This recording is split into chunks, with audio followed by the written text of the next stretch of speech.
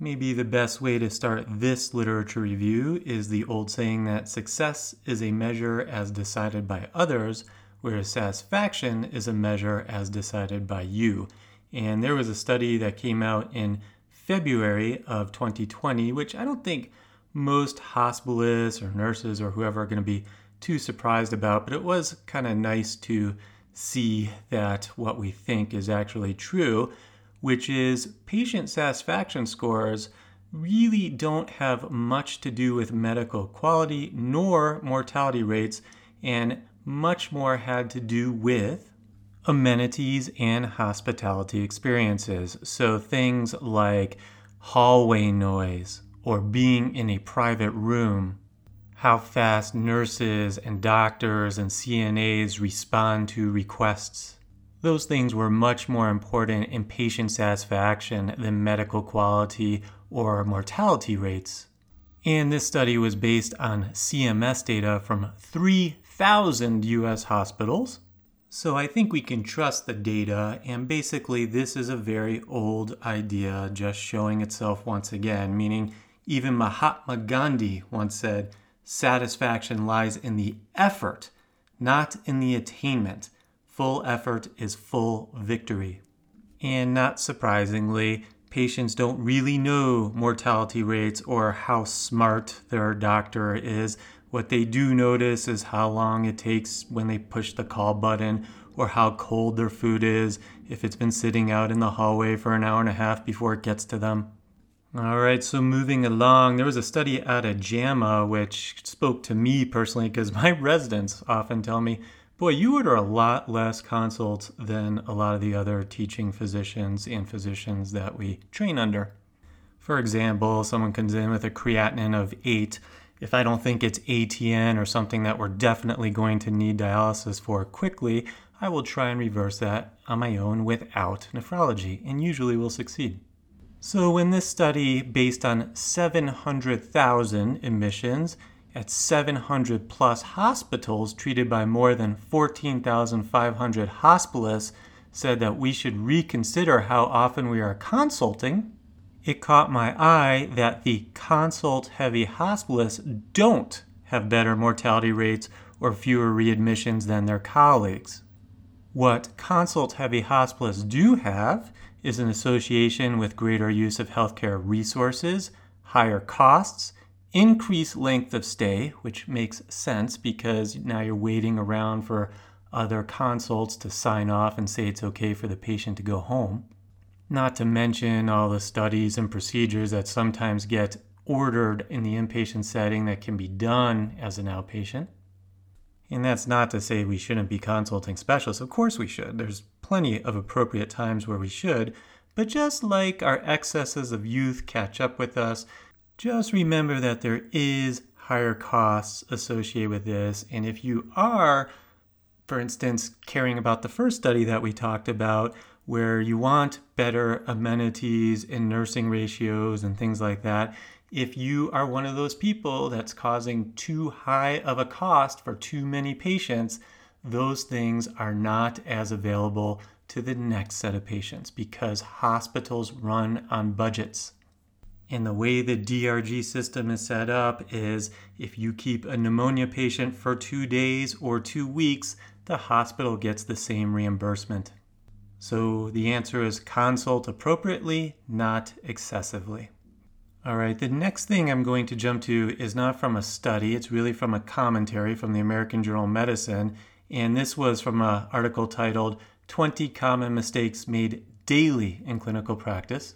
And I think a bunch of us could write an article like this almost every day off the top of our heads. You know, one thing I am seeing, which has nothing to do with this article, but it's driving me nuts, is that with the electronic health record, everybody who smokes is getting 21 milligram patches for nicotine for replacement, which is fine if you smoke a lot, but for those smokers who really are cut down to only 3, 5, 6 cigarettes a day, they're getting nicotine poisoning, and then the day team doesn't even recognize that. So basically, what's happening is these patients are anxious and jittery and not sleeping well and nauseous, and now you're looking for a bunch of other things, and it's what we did to them. We put on a 21 milligram patch. Like, if you want to know what they feel like, just put in a huge dip of chewing tobacco throughout your mouth and see how you feel in about 5 minutes. You'll feel exactly those symptoms I just described if you're not a smoker or regular nicotine user. But rather than take a really good history about smoking before we order it, we just kind of automatically order it. And I have seen nicotine replacement used as a quality measure, and I think that's actually disturbing too. My personal feeling on nicotine is that both the patches and the gum, which I do order, but I order PRN, meaning if the patient is feeling withdrawal symptoms or the nurse feels it would be beneficial for that day to have it, great, it should be available. I'm not trying to withdraw everybody, but on the other hand, all these patients coming in with their cardiovascular disease, COPD exacerbation, all kinds of things, isn't this a perfect time to quit? But instead, what we do is we keep them addicted to nicotine with sometimes higher levels than they're used to if we give them too high of a dose of patch, and then we tell them to quit when they leave the hospital. Doesn't really make sense to me. Perfect time to quit, in the hospital. Well, as usual, I digress. So getting back to the American Journal of Medicine article from January 2020, where it's 20 common mistakes made in daily clinical practice, I only want to point out one because it does matter to me because I think it's still a major falsehood that so many hospitalists and internists and multiple other people still believe. And that's that if you diurese patients in heart failure with an elevated blood creatinine, that you're going to increase the creatinine and the renal failure.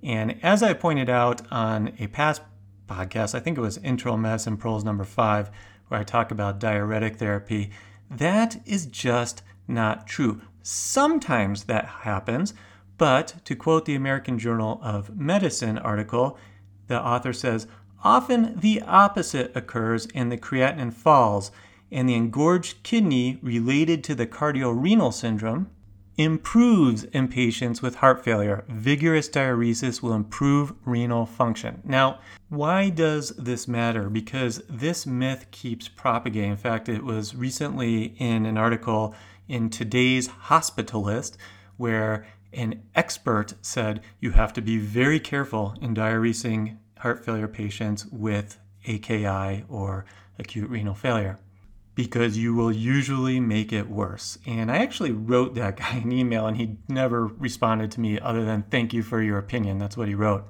But while I may be repeating myself if I said this in a previous podcast, one, what other choice do you have? So someone comes in, they're totally edematous, have pulmonary edema, aren't breathing well. What's your choices other than to diurese them if they're in heart failure? Well, your choices are you can diurese them, and if you are unlucky and they are unlucky and that does make the kidneys worse, then you have to do dialysis if they want to be aggressive with their care. The other option is to do dialysis right away. I don't know of a third option. I don't know, bloodletting? So one way or the other, you got to get the fluid off. Meaning there is a long-term option if you're trying to make the heart stronger with ACE inhibitors or whatever, but that is not going to happen in a hospitalization, meaning you have to get the fluid off now if you want somebody to breathe with pulmonary edema from heart failure. So I appreciate that Dr. William Frischman and Dr. Joseph Alpert wrote this article. They have a lot of other good points if you want to read that. Okay, so moving along, I want to talk about another article I read. Again, this one not coming from a medical journal, but I thought was so well done in how they explained it in the New York Times in December 13th of 2019. Thought I would share it with you. So the title of the article is Tramadol is an odd, unpredictable opioid, scientists say. And I think it's fair to say that we're probably seeing more and more tramadol as people are trying to move away from morphine and oxycodone and things that, for good reason, we don't want to use. And then I also think it's safe to say that most of us have realized that sometimes tramadol works really well for some people and works very poorly for some people. And the reason for that is, other than maybe abuse issues and other things like that, is that tramadol is unlike most other opioids in that it first has to pass through the liver to be metabolized into its potent form. And then at the same time, it's releasing an antidepressant, meaning serotonin in the brain, which elevates mood. But the thing is that how much opioid and how much antidepressant of serotonin is released is very, very heavily dependent on the genetics of the patient.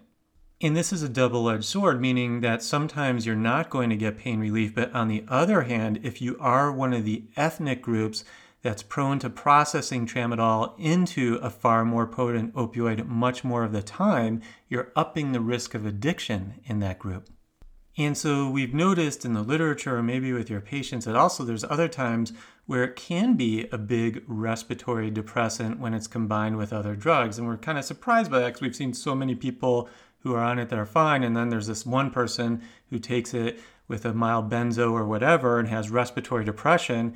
And it may be that they're part of the ethnic group that increases the opioid amount of release after they metabolize it in the liver. The other thing too, I think most of us know, though I still have to remind a few people here and there, is that tramadol has often been associated with lowering the seizure threshold. So that and like Wellbutrin and things, like I tend to stop them if people have had seizures and they take this medication. I guess I should say bupropion and not Wellbutrin, since I do try and use generic names. But anyway, I think there's a few reasons why tramadol lowers the seizure threshold. But one thing to keep in mind is that the seizure can be caused from an overload of serotonin. So I think we almost always are prescribing this drug with the idea that it's a painkiller and kind of like a mild opioid, which is true for some people. Some people it doesn't work at all for because they don't metabolize it into an opioid, and then people who metabolize it into too much opioid. But at the same time, we're not thinking about that this is a drug that can cause release of serotonin. And of course, we know that with serotonin in excess amounts, we can get things like serotonin syndrome and seizures from an overload of serotonin. But there's also an important corollary to that, which is if you stop tramadol cold turkey, you have a new set of problems. So yes, you have the problems of opioid withdrawal, so you can get your sweating, your diarrhea, your insomnia, your upset patient who's now in more pain.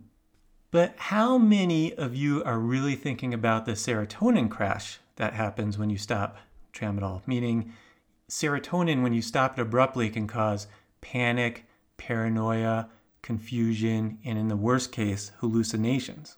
So let me give you another scenario. We always are admitting patients with altered mental status. I think that's part of every hospitalist world. How many of you are thinking about whether that patient withdrew from tramadol because they ran out 3 days ago because they used too much of their prescription earlier in the month, and maybe their altered mental status is that they need tramadol? And that's why I think altered mental status is one of the hardest things to admit, because oftentimes we see that they're on medications and we hold them thinking maybe that's causing the mental status issue.